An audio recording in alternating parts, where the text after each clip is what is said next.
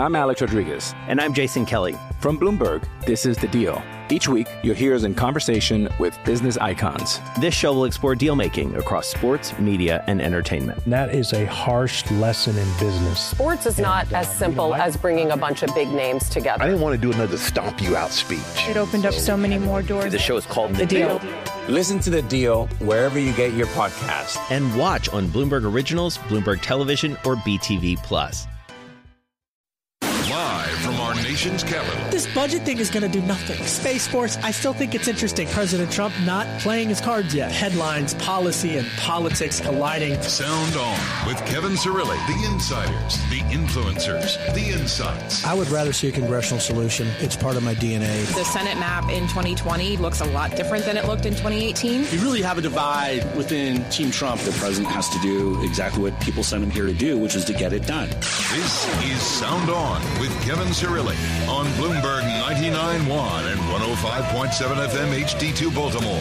They've got to get a deal on the debt ceiling, and President Trump is being non-committal tonight. Just as the clock ticks down to August recess, Secretary Mnuchin and Nancy Pelosi, Speaker of the House, they say, reportedly, they've got a deal on the debt ceiling. We'll break down all of the policy specifics, plus still more fallout between President Trump and the squad. We'll dive into whether or not there are any policy implications on that front. And at the White House earlier today, Pakistani Prime Minister Khan meeting with President Trump to discuss a host of different geopolitical tensions in the Middle East. Are the Pakistanis going to be more supportive of the United States? And how will President Trump respond to that? All of that plus Huawei developments. Will U.S. businesses get to do business with Huawei? We have an all-star panel here to break down the policy, the politics, and the personalities.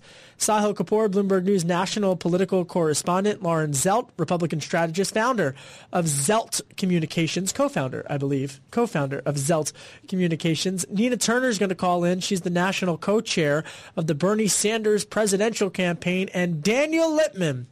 Daniel Lippman is back in the House fresh off of his job promotion at Politico. He is now a White House reporter for Politico. All right, busy day at the White House today as President Trump met with Pakistani Prime Minister Khan. We'll get into the geopolitical fallout for all of that.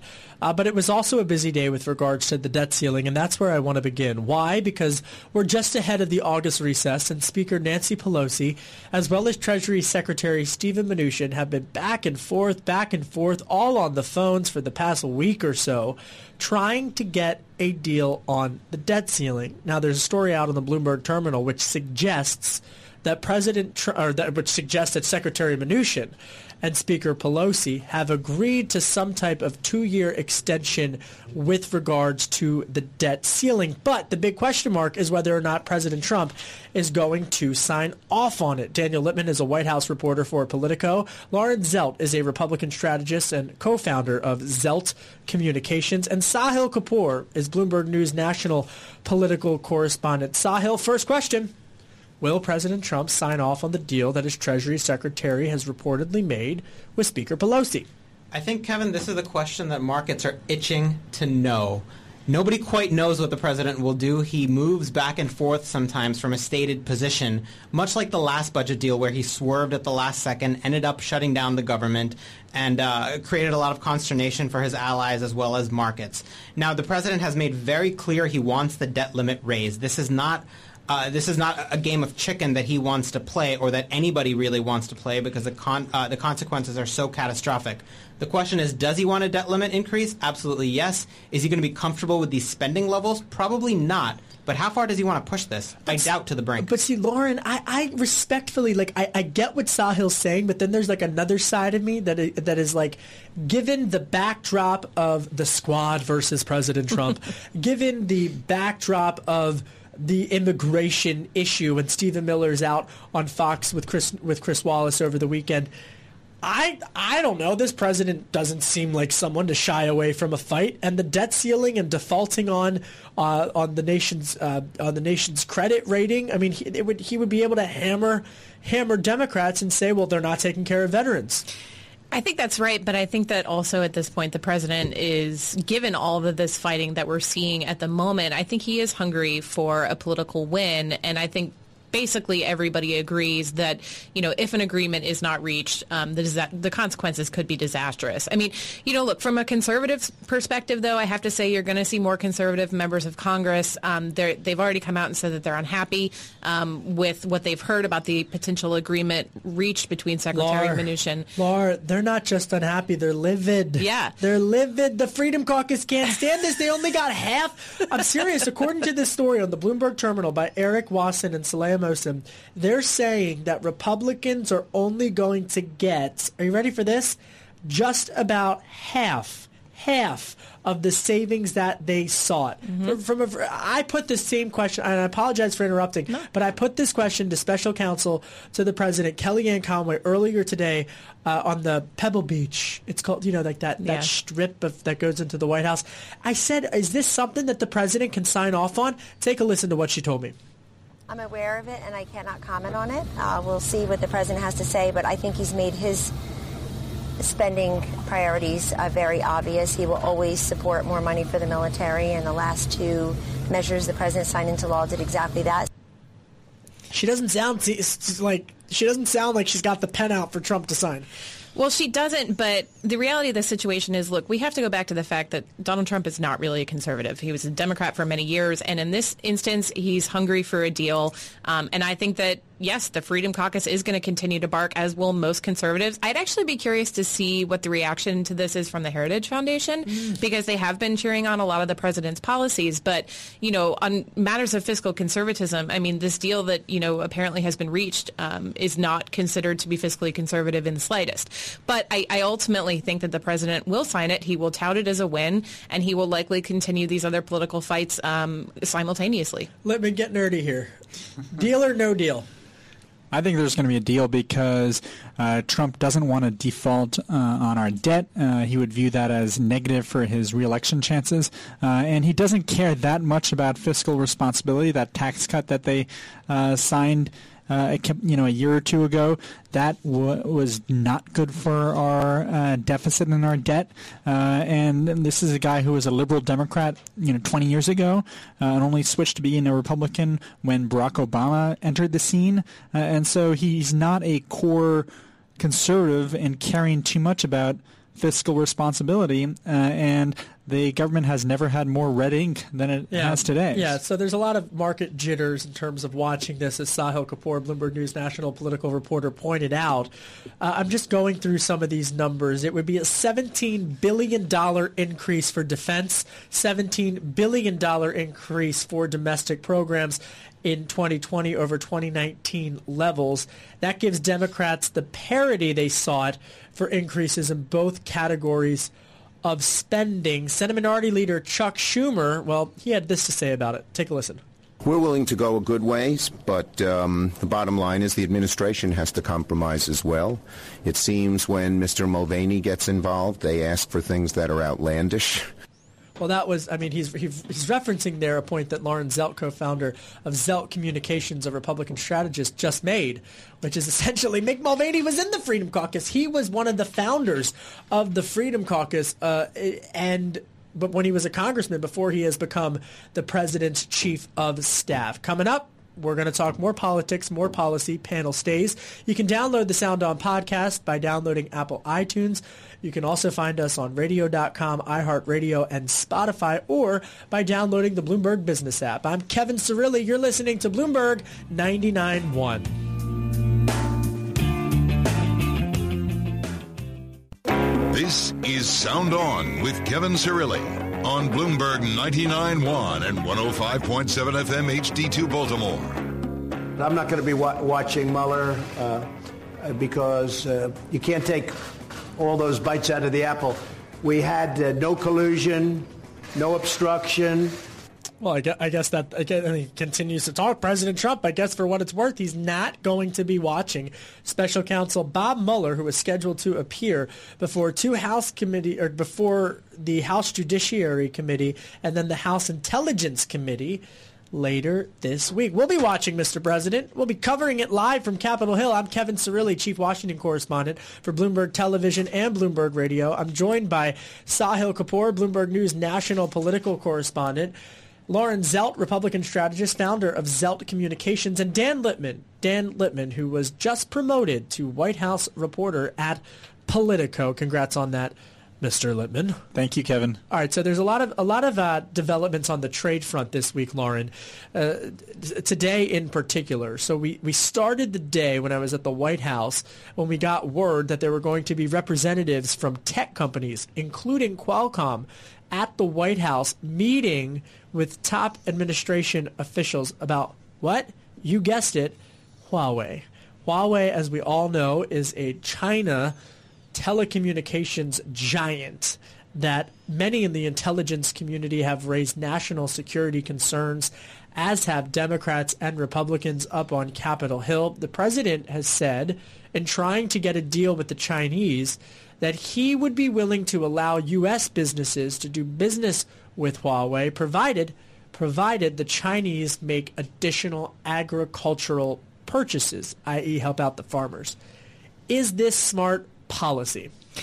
You know, from my perspective, I've been focused on the reports today that Huawei is involved in building telecommunications in North Korea.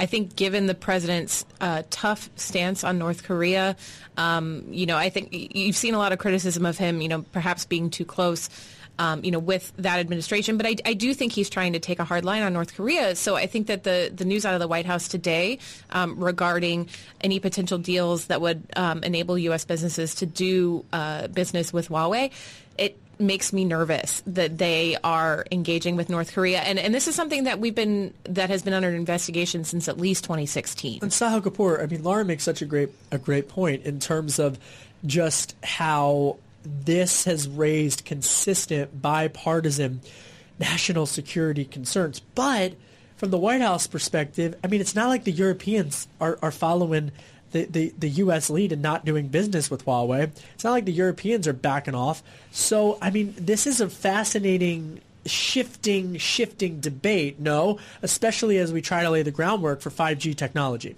Yeah, it certainly bolsters the idea of Huawei as a national security threat, as the United States government has determined if the United States strategy is to isolate North Korea until it changes its behavior.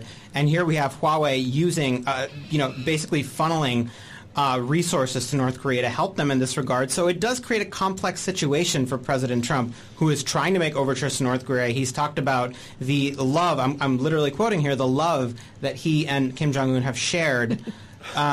It creates a bit of a dilemma here. How hard does he push on Huawei? What are the consequences there with China?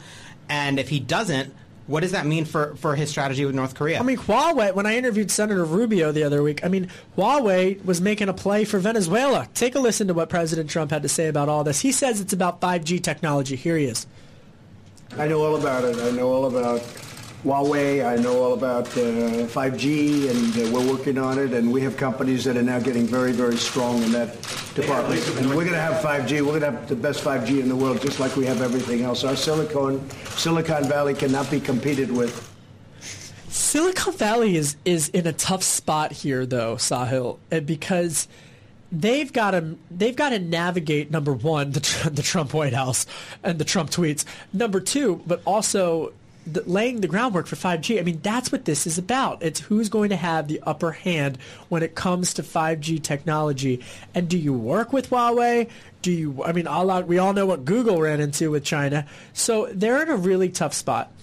Yeah, I think it's consistently a challenge for Silicon Valley to try to predict this White House. I think it's consistently a challenge for various sectors of the economy, as I think we're seeing in many facets of the Washington debate, including the debt limit, including the president's policy with technology, including his kind of back and forth with social media companies. He's hit on this thread of them being biased toward his political movement, toward conservatives, debatable to say the least, but that's kind of his approach. So it's a new layer in these challenges that Silicon Valley has to face with the White House. The U.S. perspective, their concerns with Huawei are well documented. It dates all the way back, I believe, to like 2010 or 2011. Even in the Obama administration, that they've sought for restructuring of Huawei's corporate governance. They've sought for more transparency at the company. They've alleged essentially that this is a China state-run operation. But this is really, in the 5G fight, I mean, this is reality now, Lauren, because they've got to decide if you don't do business with Huawei. I mean, there's significant risk, especially if Europe is, and especially if emerging markets. I don't know if I can call North Korea an emerging market yet, but I mean, they're trying to penetrate those areas. Sure. Well, as any corporation does, they're trying to expand their business as much as they can. I mean, I just think that the idea of engaging on something as important as 5G, with a company like Huawei, given these pretty significant national security concerns. I mean, all I've been thinking in the back of my head is America first. And this just doesn't seem like a very much America first policy to me. And I just, I'm not a Silicon Valley expert, but I think that the president needs to tread lightly here, or tread lightly politically, because I think that there is a lot of potential for danger here, especially as we learn more about their dealings with North Korea. I wonder what Senator Rand Paul thinks, since he's essentially the State Department Secretary of State. All right, coming up, we're going to talk politics. Get this. We've got the national co-chair of Bernie Sanders' presidential campaign. Nina Turner calls in. We'll ask her about, well, how are they going to pay for all this stuff? Coming up only on Sound On. You can download the Sound On podcast on Apple iTunes by downloading the Bloomberg Business app, or by checking us out on radio.com, iHeartRadio, and Spotify. Panel stays. I'm Kevin Cirilli. You're listening to Bloomberg 99.1.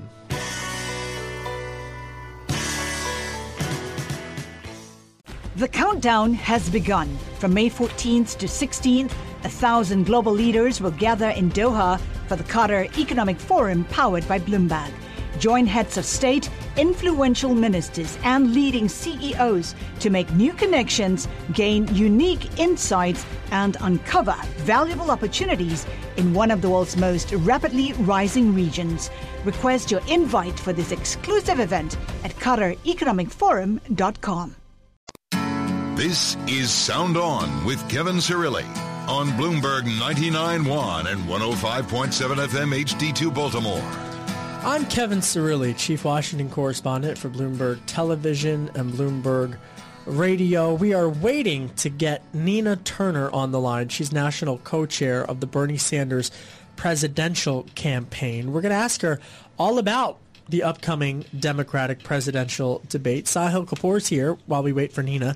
Sahil Kapoor is Bloomberg News national political correspondent, as is Daniel Littman. He covers all things the White House for Politico. And Lauren Zelt, Republican strategist, co-founder of Zelt Communications. Sahil, what are you looking for the Sanders campaign to do to differentiate themselves from Elizabeth Warren?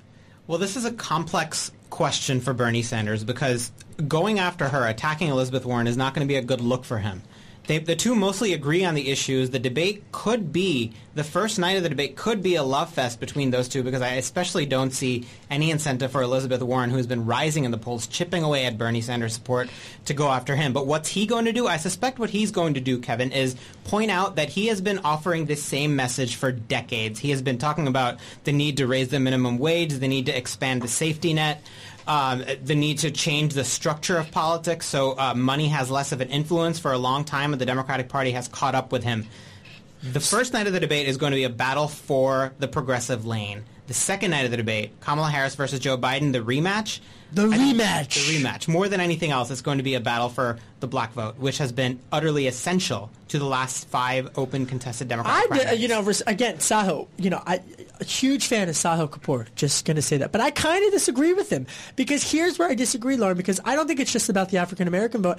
I think it's like Joe Biden has to show that he can fight, right? I mean, he's got a lot of us political watchers, and again, most of the country hasn't plugged in, but would you agree that he's got to show that, he gave that interview on Morning Joe where he's like, come on, man, I can fight. Well, he's got to show that he can throw a political punch. No doubt. He cannot stumble again, and I don't disagree with your point at all.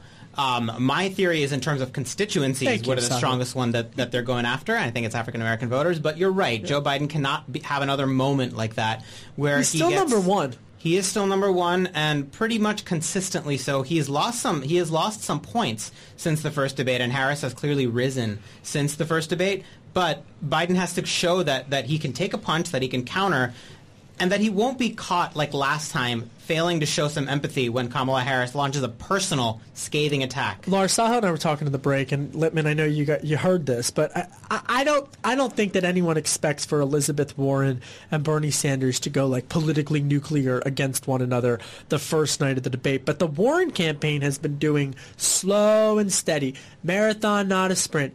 Eye on the prize. And she really hasn't dipped or gone up. She's just hovered in the top tier candidates. So I don't think she's really going to go after anyone. But John Delaney's on that stage, and I know everyone's counting him out, but John Delaney, just because he needs to have a breakout moment, I think he will definitely try to contrast himself aggressively against someone like a Sanders or a Warren. Yeah, I mean, I think that's absolutely possible, especially on the heels of reports that some of his own staff has asked him to drop out of the race. He needs to have a breakout moment, you're right. But, I think that you're also right, too, Kevin, in that it's a little bit early for Bernie and Elizabeth Warren to go at each other's throats. But at some point, they're going to have to, because they essentially share the same lane in terms of their message. And she's saying, I can hear the Warren crowd just totally grimacing for what I'm about to say. But this is what I think. She's playing the Ted Cruz playbook, which is, I'm electable. I'm the liberal who's electable. Cruz said that that's her argument. I mean, I see it. But Cruz campaign said, I'm the conservative that's electable. If you don't want Trump, vote Cruz. Remember that? Yeah. And now she's going to say, if you don't want, win with Warren is their slogan. Sure. And you're absolutely right. Ted Cruz did do that in 2016. I'm not saying it worked. I'm not saying I'm just a reporter. I report the facts. I mean, it was very funny to watch a lot of conservatives and Republicans find themselves cheering for Ted Cruz, towards the end of the 2016 primary. Funny. I found it ironic because it was very ironic. Dying to get it. Yeah, but I don't think Elizabeth Warren is electable. She's just entirely too far to the left. Moderate Republicans and independents, I don't think are going to go for her just because of how far left she is. Sahil, the single biggest difference between the 2016 Republican primary and the Democratic 2020 primary in terms of strategy is that the Democrats who matter are going after the frontrunner. The Republicans didn't lay a finger on the frontrunner, Donald Trump, until maybe January or so, and that was Ted Cruz. And Rubio loses South Carolina and suddenly discovers that he has to go after Donald Trump because he's a frontrunner. This time you had Kamala Harris go after Joe Biden in the first debate. That's a big difference. Yeah, and Warren took aim at Joe Biden shortly after he launched. Would talk about the bankruptcy bill in 2005. Yeah. Go ahead, Lemon. Well, I think there's a lot of Democratic operatives, if you talk to them, they will say that they used to be against Warren, and now that that she's won them over. I agree. That's what I hear. When you talk to them, they say, well, she was unelectable before, but she's become a much better candidate, and she is better on the stump and is more charismatic and could actually win over the country if she gets that national platform of a nomination. And so they are still skeptical that Sanders could win general election since he is kind of an avowed socialist. But it's harder to accuse Warren of being a socialist. She's more of a let's fix the system. Of course, there are going to be radical fixes and major changes, but she's not a tear down this house. She was a professor at Harvard Law School, so it's not like she's out of the total mainstream. Well, a lot of the financial crowd last week when we were talking about the reinstatement of Glass-Steagall, my phone was blowing up because they were like, Glass-Steagall! I mean, like, if you ever want to see some bankers get nervous, just mention two words, Glass and Steagall. Coming up, we're going to talk more about politics. Hopefully we can get Nina Turner on the line from the Sanders campaign. I'll ask her about Glass-Steagall. If not, we're going to talk more policy and politics. Panel stays. Download the Sound On podcast by downloading Apple iTunes, by downloading the Bloomberg Business app. Check us out on radio.com, iHeartRadio, and Spotify. I'm Kevin Cirilli. You're listening to Bloomberg 99.1. You're listening to Sound On with Kevin Cirilli on Bloomberg 99.1 and 105.7 FM HD2 Baltimore. If they want to make a deal, frankly, it's getting harder for me to want to make a deal with Iran because they behave very badly. That was President Trump speaking earlier today. Uncertainty whether or not he will get a deal with Iran. This as Iran has locked in a worsening political standoff with Western powers. They've handed down death sentences to several nationals who they're accusing of being part of the CIA. That, of course, is something that the U.S. is totally denying. President Trump tweeting out earlier today that is, quote-unquote, totally false. And breaking news tonight, the president did get a deal with Congress. President Trump just tweeting out within the last minute, quote, I am pleased to announce that a deal has been struck with Senate Majority Leader Mitch McConnell, Senate Minority Leader Chuck Schumer, Speaker of the House Pelosi, and House Minority Leader Kevin McCarthy on a 2-year budget and debt ceiling with no poison pills. This was a real compromise in order to give another big victory to our great military and vets. End quote. The president tweeting it out. Redhead on the Bloomberg terminal. Trump says lawmakers have reached deal on debt limit suspension. And we've got an all-star panel to dive into this. Lauren Zelt, Republican strategist, founder of Zelt Communications. Daniel Lippman, White House reporter at Politico. And Sahil Kapoor, who is Bloomberg News national political correspondent. They got a deal, Sahil. And now we'll see if it has the votes to pass. Do you think it does? At this point, I think the president's tweets helps get Republican support. They were bleeding a little bit on the right with conservatives. Some of them said the spending cuts or the spending increases are too much. Not enough of them are offset. But you have a Trump tweet endorsing something, and every Republican is going to think twice about coming out against it. Go on vacation, Lar, or debate the debt ceiling. I mean, I think you can hear the lawmakers being like, please just schedule this vote. I think it's no coincidence that we're here at the end of July. August recess is on the horizon. But no, I think Sahil's right. Anytime the president puts his full weight behind something, it puts Republicans, especially those from, ruby red states or districts, it puts them in a pickle. Even if they're fiscally conservative, going against the president when he's come out strongly for something like this deal is very difficult. And if they go against it, they're probably going to hear from their constituents back home. So whether it's fiscally conservative or not, I think the president backing it strongly means that it likely will pass. Game, set, match. I agree. I don't see how they don't get a deal, Lippman. But it would also suggest that in the middle of what I would say is one of the most heated rhetorical weeks in American politics, where the president has used racial rhetoric to attack 4 freshman congresswomen, and there's the back and forth, the political ping pong back and forth that we've seen that even continued today, where the president tweeted out that Congresswoman Alexandria Ocasio-Cortez and the other members of the so-called squad, as they call themselves, that didn't really matter. Speaker Pelosi, President Trump, they were able to hammer out a 2-year deal. Yeah, I think a lot of people have resolved to try to get business done for the American people instead of worry about Trump's attacks. He's always going to attack his political enemies, and his cabinet members will attack their people who are against them too, like Wilbur Ross did with my story today. Yeah, you had that story today that pretty much said that no one. I mean, and respectfully, I know a lot of people who like Commerce Secretary Wilbur Ross. But no one's saying that he's a bad guy or that he's unlikable. It's, I guess, just my story revealed is that Commerce is rudderless and that he is focused too much on winning favor at the White House with Trump and keeping his job than actually talking to employees or even holding staff meetings, and there's worries that he'll fall asleep, and which he's done in multiple meetings over his tenure, and so they were pretty angry about that story. If you read that tweet, well, but as you move forward, though, Lauren, in terms of again this breaking news just happening within the last 5 minutes, that President Trump tweeting out that they have reached a deal with lawmakers for a 2-year budget and debt ceiling deal to raise the debt limit. This, of course, has been something that Republicans have said they don't want to do. Hardliner Republicans, Freedom Caucus, ultra-conservative Republicans. Then I interview some Democrats who are like, get rid of the debt limit altogether. And I'm like, well, then there's that debate that rages on. But here we are, a 2-year deal. So I guess the next time we'll do this will be after, oh my gosh. The election. Oh my gosh. Yep. You guys, we didn't even, the last debt ceiling fight we get before the election.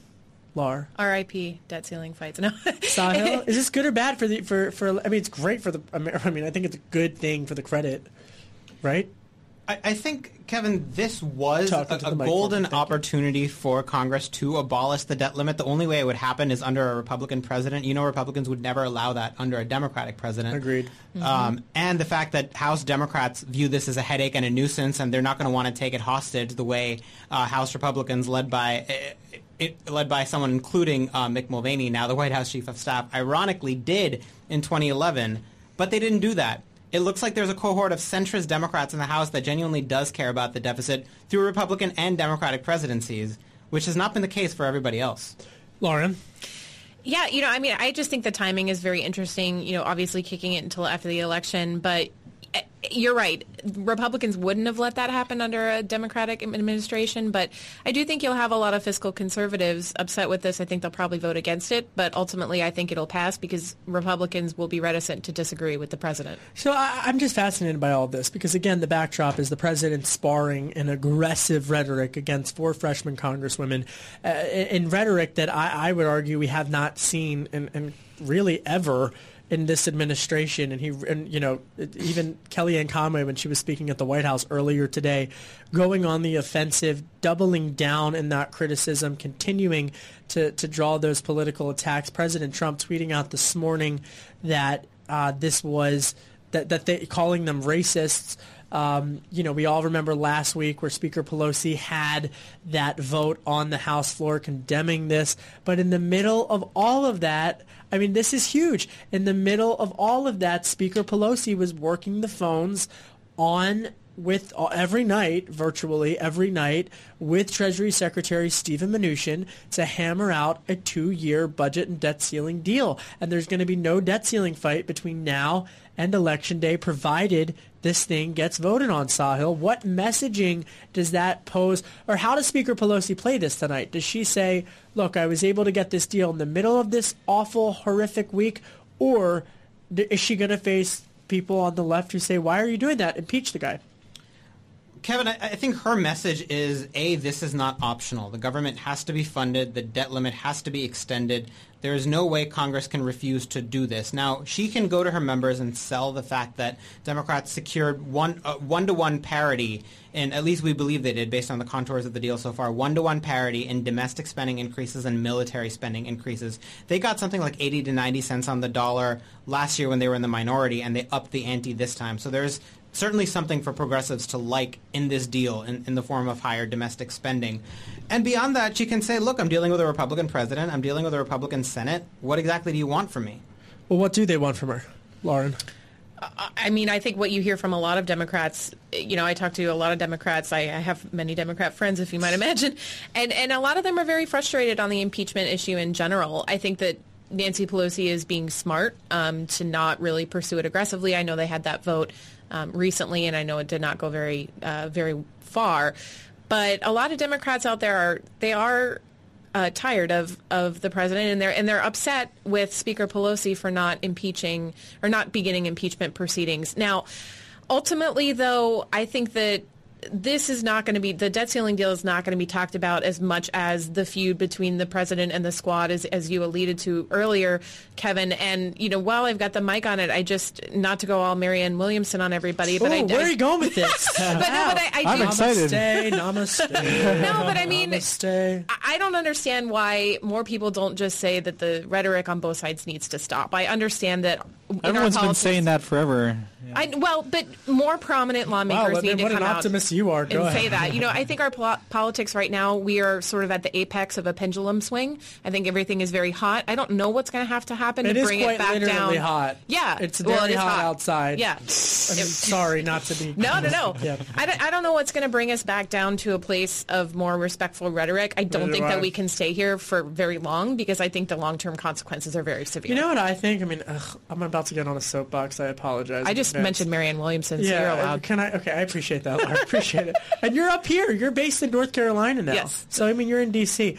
She's a real American. You know what it is? Just, talk how you want others to talk to you. Yeah. What's on your radar, Lippman? You got less than a minute. Go.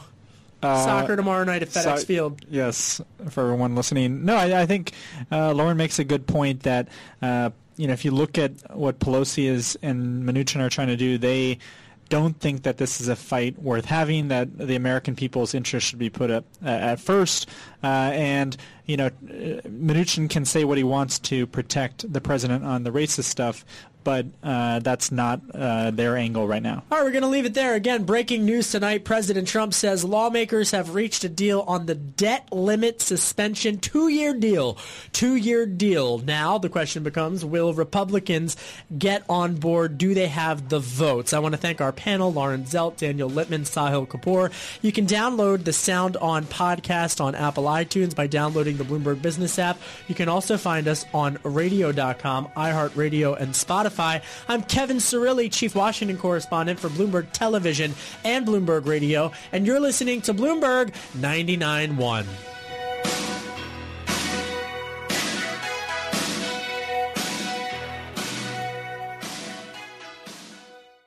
The countdown has begun. From May 14th to 16th, 1,000 global leaders will gather in Doha for the Qatar Economic Forum powered by Bloomberg. Join heads of state, influential ministers, and leading CEOs to make new connections, gain unique insights, and uncover valuable opportunities in one of the world's most rapidly rising regions. Request your invite for this exclusive event at QatarEconomicForum.com.